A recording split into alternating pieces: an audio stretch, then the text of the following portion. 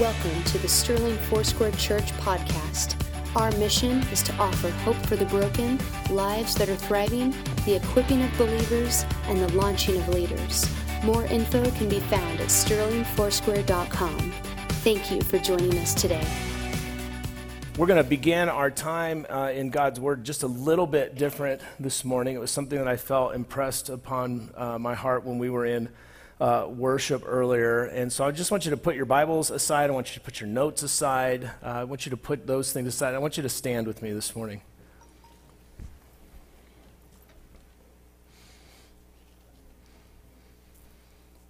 We've been in a sermon series called Teach Us to Pray. And we began that the Sunday before joining our denomination in 21 days of prayer and fasting. And as a church family, we have committed to be people of prayer, to contend for a move of God in our persons and in our households and in the community and the world as a result of that. And it is likely that you have begun sometime along the way to begin to pray and to be encouraged and invited by the Spirit of God to do that. Some of you may be learning to pray for the first time. It was never something that was a part of really your church experience. Some of you are falling in love with it again, having become a commonplace practice that had kind of lost some of the love and the life to it. God is breathing new things into it by His Spirit. Some of you are growing and being challenged to have a faith rise in you and to begin to contend for bigger and greater and more of what God would have for you and for your life.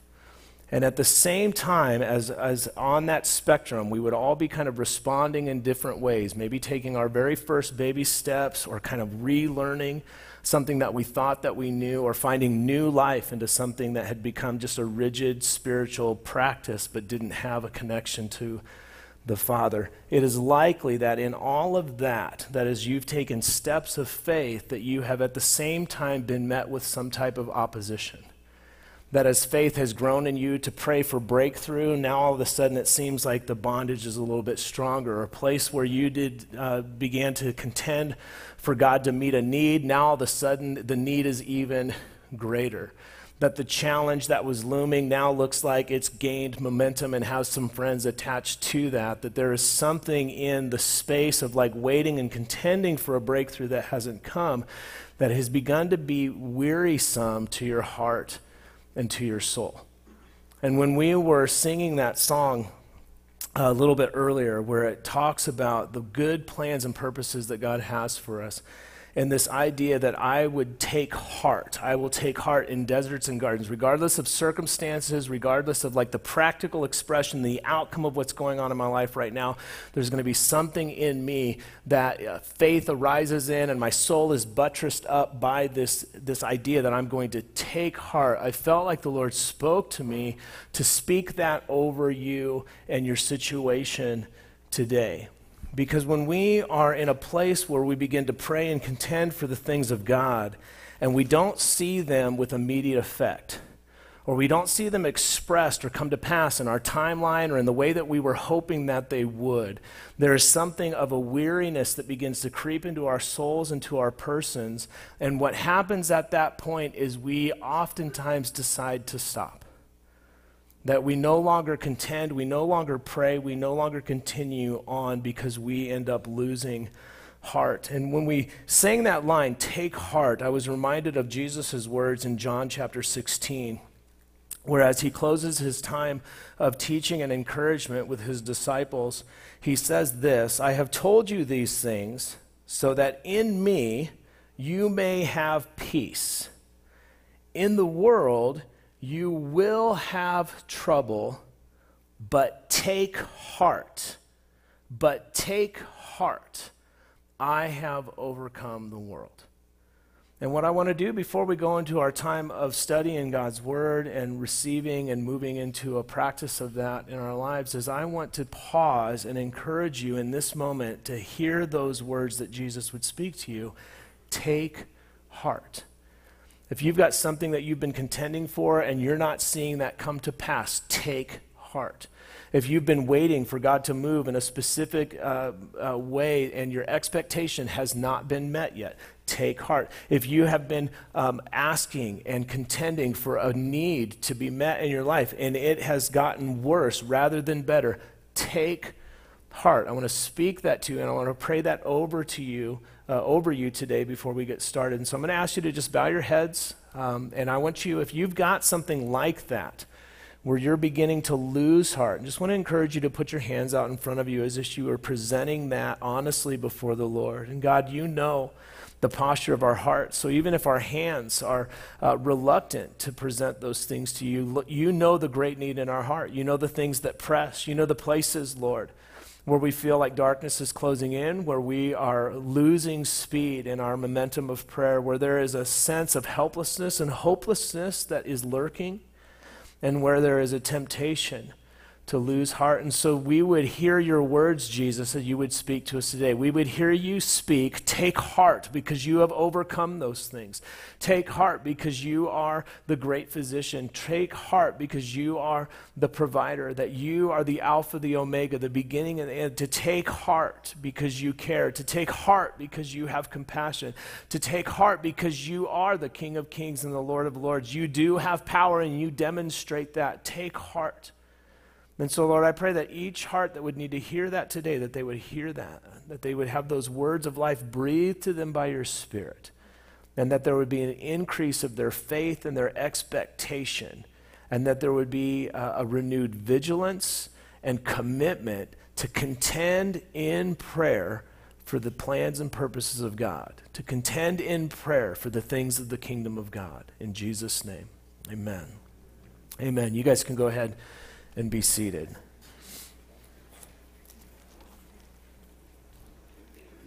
I felt like it was important to begin our time this morning with that. Oftentimes we would respond at the end of a message or maybe in a transition in worship towards that type of end. But in particularly beginning as we go into our focus of study this morning, because there is an encouragement that Jesus gives us when he begins to teach his disciples about prayer, in being persistent, in continuing to move forward or to press into or to contend for, to continue to go in a way where there's a confidence, where there's an increased faith, and where there is not a heart that is being lost in a sense. And we've been in this series for the last couple of weeks, Teach Us to Pray.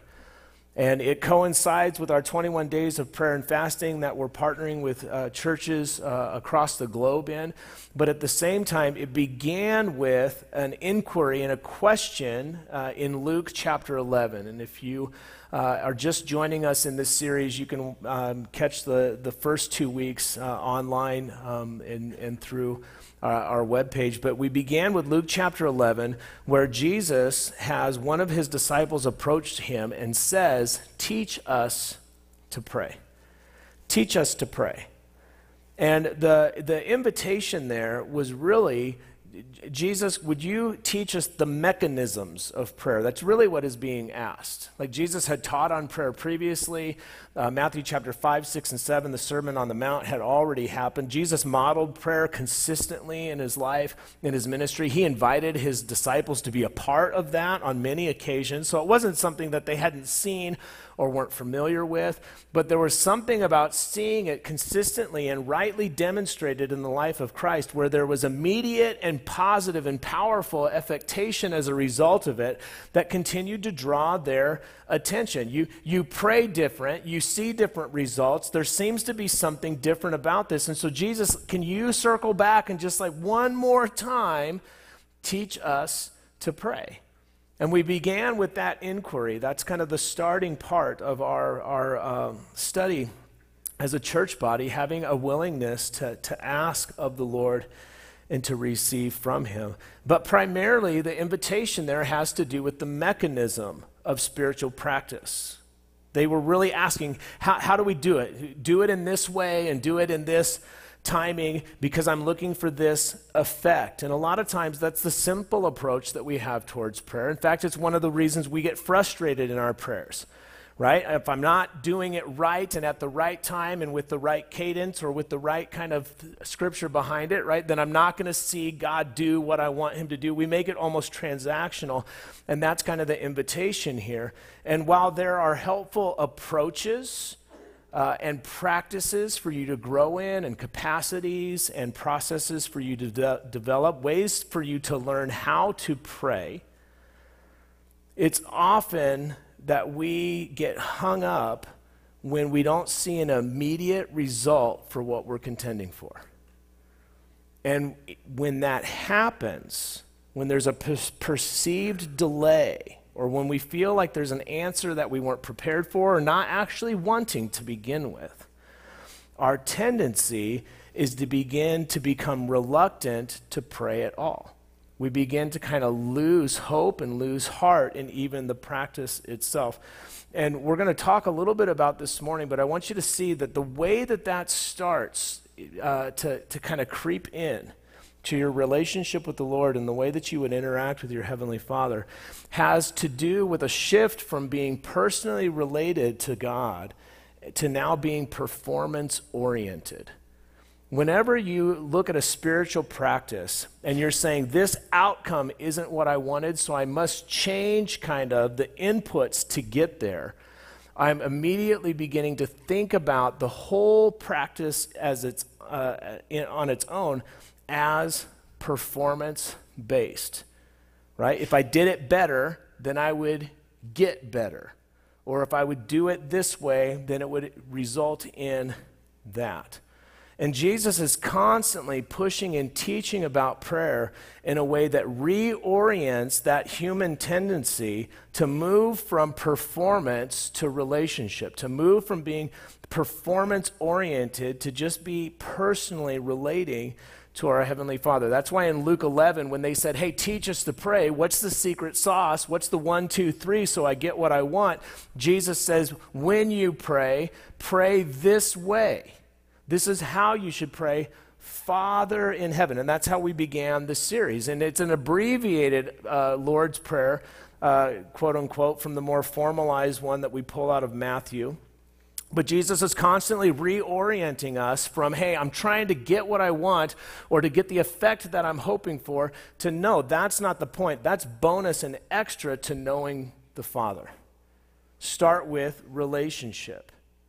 We can all learn to pray simply and powerfully and to do so with great confidence and great effect.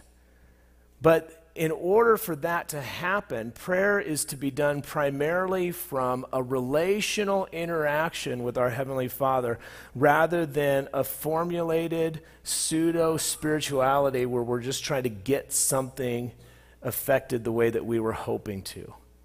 And the reason why that is so important to recognize is that if you are performance-oriented, if you are result kind of oriented in your prayer, when there is a space of delay, or when God does something that you weren't expecting, or when all of a sudden you've been contending for something to get better and it's gotten worse, you won't stay with it.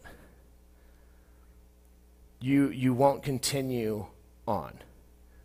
Okay, think of it like when we decide that we're going to get physically fit, right? The new year just kind of began. Maybe some of you fell into that trap once again. This is the year that it was all going to come together for you. You picked a new kind of diet. You got your Fitbit to make sure you were getting all your steps in.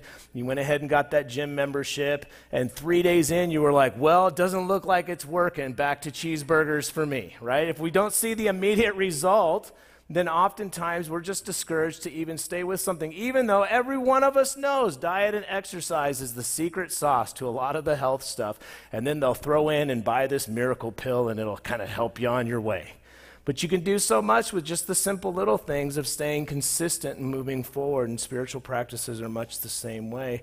And if we do not primarily approach prayer as a conversation between us and our Heavenly Father, when the results aren't what we're hoping for or contending for or expecting, we won't continue in prayer at all. And so that's why Jesus constantly, as he teaches them to pray, yes, there are practices, yes, there are things and ways to go about it, and we're going to even look at some of those today. He always primarily begins with, hey, talk to your Father, talk to your Father, talk to your Father. And that can be a challenging thought if you, as a young person growing up, didn't have a father who was present or at home, or had one that wasn't very good, though they were there. We can bring in a lot of baggage to those things. And so there's some healing and some growth that maybe has to happen by the power of the Holy Spirit. And that can even be something that, as in faith you begin to relate to your Heavenly Father, he starts to show you who he is, not just who you understand a father to be. There's actually some healing that can come from doing that in faith as well. But Jesus is primarily pushing on and highlighting that idea of relationship with our Heavenly Father. If you've got your Bibles, I'm going to go ahead and invite you to get those out. You can open up your smartphone or your tablet or your Bible app on your phone or your tablet. And we're going to just prepare our hearts to hear from the Lord. Lord, we pause in this moment, ask that you would soften our hearts to hear your word, to receive it as truth, and to put it into practice in our lives in faith, knowing that as you lead us by your Spirit, that root is going to go deep and that is going to produce a harvest of righteousness in our life. Lord, for hearts here that need a courage and a faith to rekindle in them so that they can contend for the things of God in their life. Lord, we pray that that would happen. Lord, for places where our lives are out of alignment with your plans and purposes for us, would you bring realignment? And Lord, the place where we bought into a focus or an attention on performance, would you remove that, Lord, and just draw us back to a simple and right relationship with you in Jesus' name. Amen. With your Bible's out, I want to encourage you to go to Luke chapter 11. Luke chapter 11, and I'm going to read a large portion of Scripture here, a story that Jesus tells. It's not going to be up on the screen, so you will have to follow along with your own Scripture there, or just listen where you are. And then a lot of what we correlate this with is going to be up on the screen later for those of you who are taking notes. That will be helpful. But in Luke chapter 11, again, we began with a disciple coming to Jesus and saying, hey, teach us to pray. And so then he begins to give them, again, reminder of a template of prayer. And so you have an abbreviated Lord's Prayer there in Luke chapter 11. And as soon as he gets done presenting that abbreviated Lord's Prayer, giving them a reminder of that template once again, he goes right into a story. And Jesus did this a lot. If you read Matthew, Mark, Luke, John, if you read the Gospels, if you're familiar with Jesus' life and ministry, he used stories oftentimes to help us have a picture and an accessibility to spiritual principles that might be a little bit complicated or a little bit out of reach, or maybe things that we have built up kind of a religious complication to, and we're supposed to be and designed to be much more simply understood. And so Jesus was really a master of storytelling. And as they ask, hey, teach us to pray, he says, hey, here's the template, and then he moves right past any type of practices, any type of kind of mechanisms, and he says, let me tell you a story. And like a lot of Jesus' stories, it's going to leave you scratching your head, kind of wondering, like, Jesus, what are you talking about here? So again, this is under the context of teach us to pray, starting in verse 5. Then he said to them, suppose one of you has a friend, and he goes to him at midnight and says, friend, lend me 3 loaves of bread, because a friend of mine on a journey has come to me, and I have nothing to set before him. So this is how Jesus starts his story. He's teaching them about prayer. He gives them a template and a reminder of what the Lord's Prayer looked like that he had taught previously. And then he goes into this story, and you, like me, are like, what is he even talking about? First of all, does anybody even want friends like the friends that are being talked about here? Like, I don't know if you begin to kind of think or kind of imagine, but like none of these friends seem very awesome at the beginning of this. You've got one friend that just shows up at midnight at another friend's house and says, hey, I'm a little short. Can I borrow something from you? Like, no, like don't come to our houses, right? I mean, maybe some of you are still awake. I went to bed at like 8:30. That's where I'm living my life now, right? So like he shows up and says, hey, and so he shows up unannounced at night. You've got somebody else who's coming to visit this other friend, right? And that is presumably unannounced as well, because otherwise the friend who's asking for the other friend's stuff would have had his own stuff because he would have been prepared for this friend's arrival. Are you tracking with me? You've got an unannounced arrival saying, hey, here I am. I'm going to spend the night at your place. And that guy saying, I don't have anything for you. Hold on, let me go to the neighbor. Hey, I got a friend I wasn't expecting, and I'm the friend you're not expecting, but can I borrow some bread? And so that's how this is laid out. And this is under the context of teach us to pray. Jesus, what are you talking about? Then the one inside answers, don't bother me. And we're all like, yeah, I get that part of the story. The door is already locked and my children are with me in bed. I can't get up and give you anything. I tell you, Jesus speaking, though he will not give up and give him the bread because he is his friend, yet because of the man's boldness, he will get up and give him as much as he needs. It's such a weird story. Teach us to pray, Jesus. All right. This guy shows up at this other guy's house unannounced, asking for his stuff because he's got a friend who's showing up at his house unannounced. And that guy's like, I don't want to give you anything. But he's going to give him something because the guy's going to keep asking, and he's just going to do it out of a reluctant friendship. What does that have to do with prayer? Jesus moves right out of that story to a famous statement that he makes. It's also recorded on the Sermon on the Mount in Matthew chapter 7, but he moves right into the lines, ask, seek, and knock. As soon as I say that, many of you are like, oh, hey, I've heard some of that before. And even if you haven't heard all of it, a lot of times you would be familiar with just kind of a colloquial use in our own culture where we would say, seek and ye will find. Right? That type of a concept. That's where Jesus is going with this. He's moving into this idea of ask, seek, knock, but he starts with like this story that doesn't seem to make a lot of sense. The story that he tells here is very similar to a parable that he uses in Luke chapter 18. And in Luke chapter 18, as Luke's gospel is beginning to record this section, it says, then Jesus told his disciples a parable to show them that they should always pray and not give up. And so at least Luke is helpful here and says, hey, this next weirdo story that you hear is designed for you to get this point. And this is how this parable reads. Jesus said, in a certain town, there was a judge who neither feared God nor cared about men. That guy sounds like a winner. Glad he's in power. And there was a widow in that town who kept coming to him with the plea, grant me justice against my adversary. So there is a woman who has suffered an injustice. She keeps coming to the judge. The judge doesn't care about God. He doesn't care about people.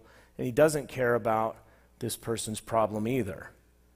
For some time, verse 4, he refused. And so it lets us know that the picture that Jesus is painting is of somebody who has a need, an injustice that they have suffered.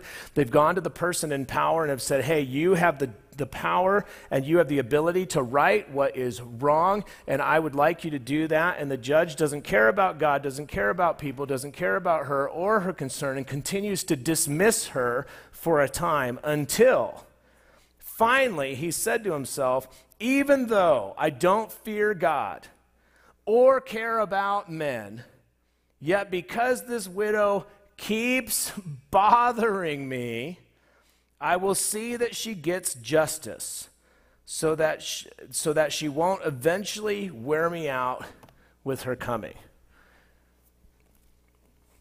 So again, Jesus paints a picture. A person in power has the ability to affect a situation of justice and injustice, doesn't care about God, doesn't care about people, doesn't care about their issues. Finally says, all right, I will act and I will move, I will meet your need and work on your behalf so that you don't wear me out bothering me. And we're told in this passage that Jesus is describing this story to the disciples so that they don't they don't stop praying, that they would always pray and never give up.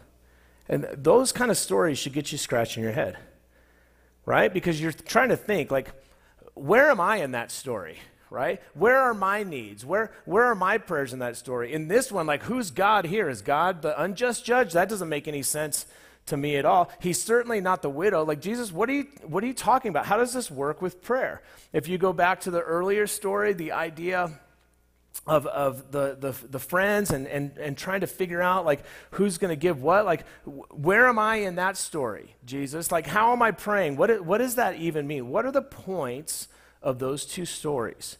And again, sometimes we'll try to overcomplicate what God is speaking through his word and what Jesus is trying to highlight. But the points of the stories are pretty simple.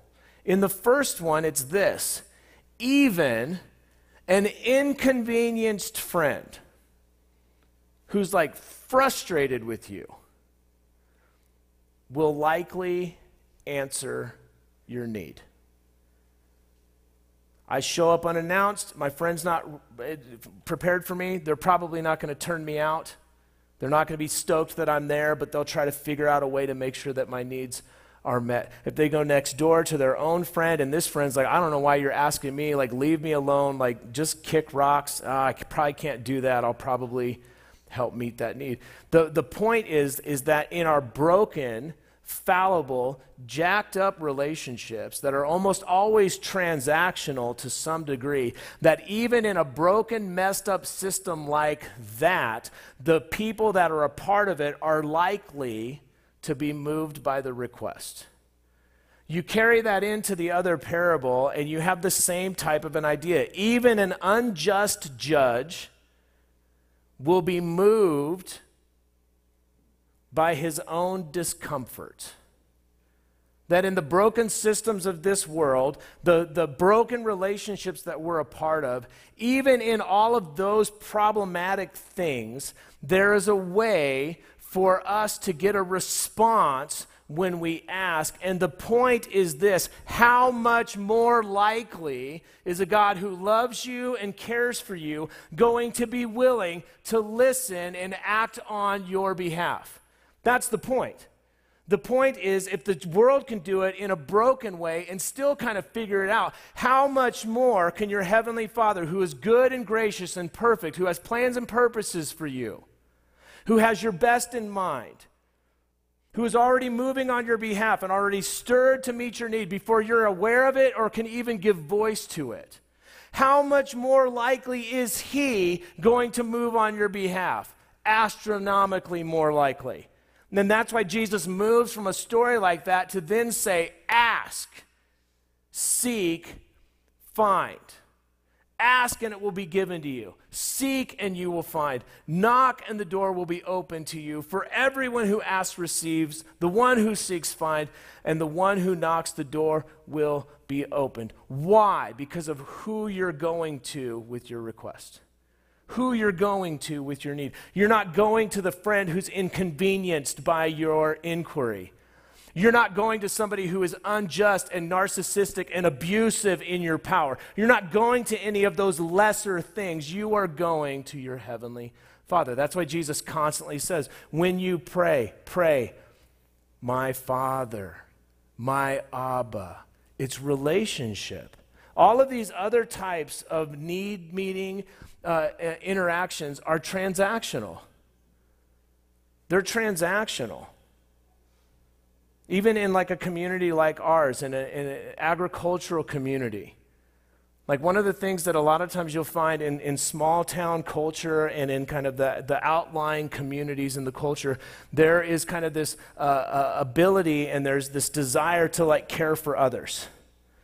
Right? There's a willingness to, when you have a piece of machinery that's broken or when you have something that is amiss, for the community to come together. Even in like the ranch ag cultures here, when there's a branding, you call all of your friends and they all come and they show up to your branding and they work for free and they sweat and they bleed and they cuss a little bit. Not any of you guys, but that, you know, that early service is full of them.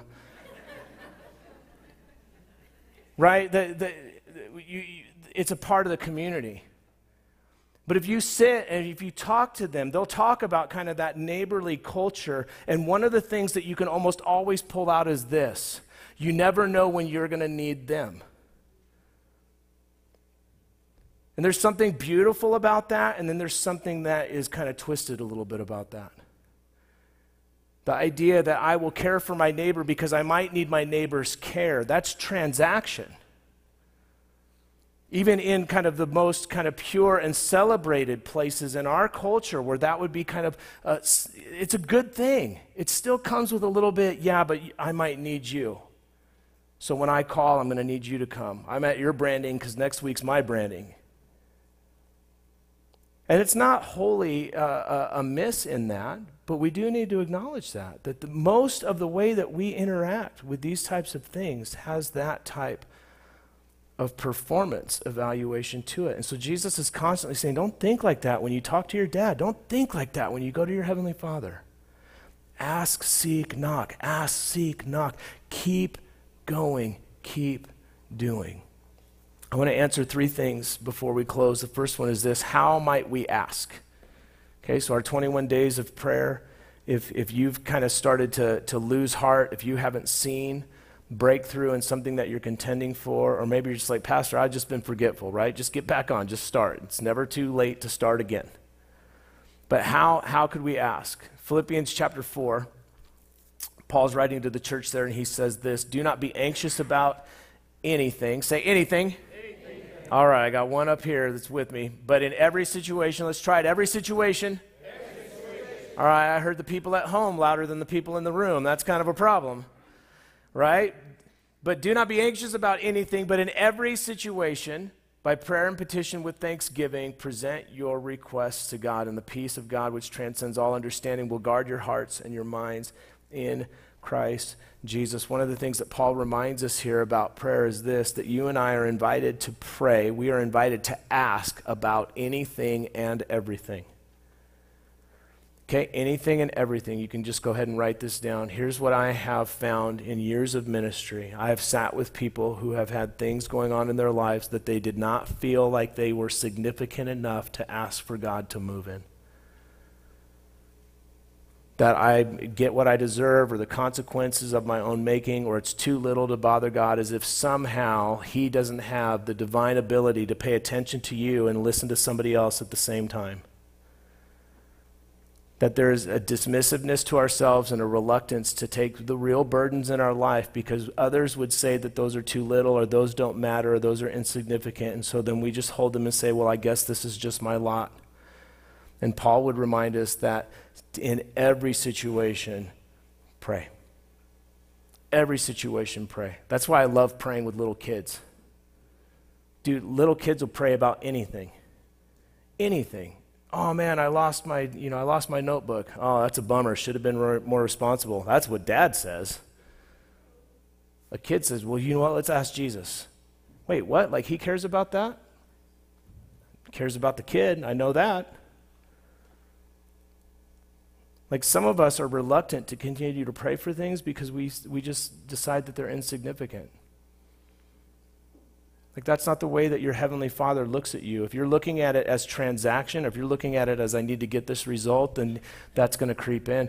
But in prayer, when I go to my Heavenly Father and say, hey, this is a concern in my life, like the primary relational interaction is the conversation that's taking place, not even what He ends up doing. I talk to my kids on the way home from school when I pick them up, and I'll say, hey, what's a win from school? And sometimes the win is like, hey, this one student that I was having some challenges with, we found a way to reconcile. And sometimes the win is, Dad, it's chicken patty day.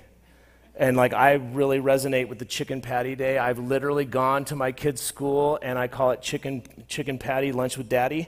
I bring my own pickles, I bring my own mustard. I celebrate the chicken patty win as well. But like those things aren't insignificant in my conversation with my kid. The point is I'm talking to my kid. I don't celebrate the reconciliation of a hard relationship somehow more than chicken patties. In fact, it's probably reversed, and that lets you know how childish I am at times. But I don't dismiss it. Oh, I don't want to talk about that. Let's talk about something important. No, my kid's important. Sometimes we are reluctant to pray because what we are desiring or what we are contending for, it's almost too big for God. Dude, pray big prayers. I got a sign in my office. It just says, pray big. Like, pray big. Dad's big. Contend for the promises of God in your life and in your family and in the generations to come. Like, pray big. We're invited to pray about anything and everything. Matthew chapter 6 tells us maybe the way that we should be focusing our seeking. Seek ye first the kingdom of God and his righteousness, and all these things will be given to you. There's a lot of other things that you can seek, and they're appropriate to seek with the Lord, but seek him first and then go on that discovery. And one last simple thought: how can you knock? How can you knock? And I just want to suggest this to you. Just keep showing up. Just keep showing up. Show up to prayer. Show up to your conversation with your dad. Just keep knocking. Just keep knocking. He invites us to do that, to ask and to seek and to knock, to receive, to find, to see it opened. He invites us towards that because he's inviting us to himself. Church family, if you would stand, worship team, if you would come forward. We'll close with a couple thoughts as we allow the Lord to do maybe a new work in us this morning. As the worship team makes their way forward, I'm going to invite you, church family, to just go ahead and close your eyes just as a way of drowning out that movement and distraction. And I want you to consider a couple thoughts. And the first one is this: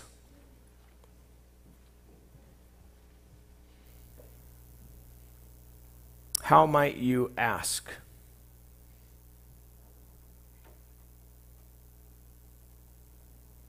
What do you need to ask the Father?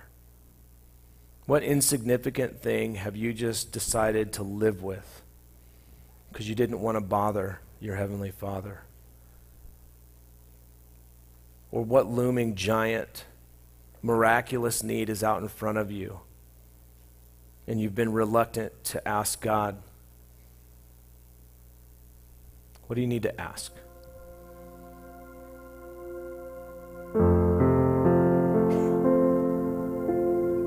How do you need to seek him? There's so many other things that can draw our attention. They can be distractions. They can be places for us to set our focus. Many of them are good and important, but they all need to be secondary to seeking him first. Where do you need to just seek the face of the Father?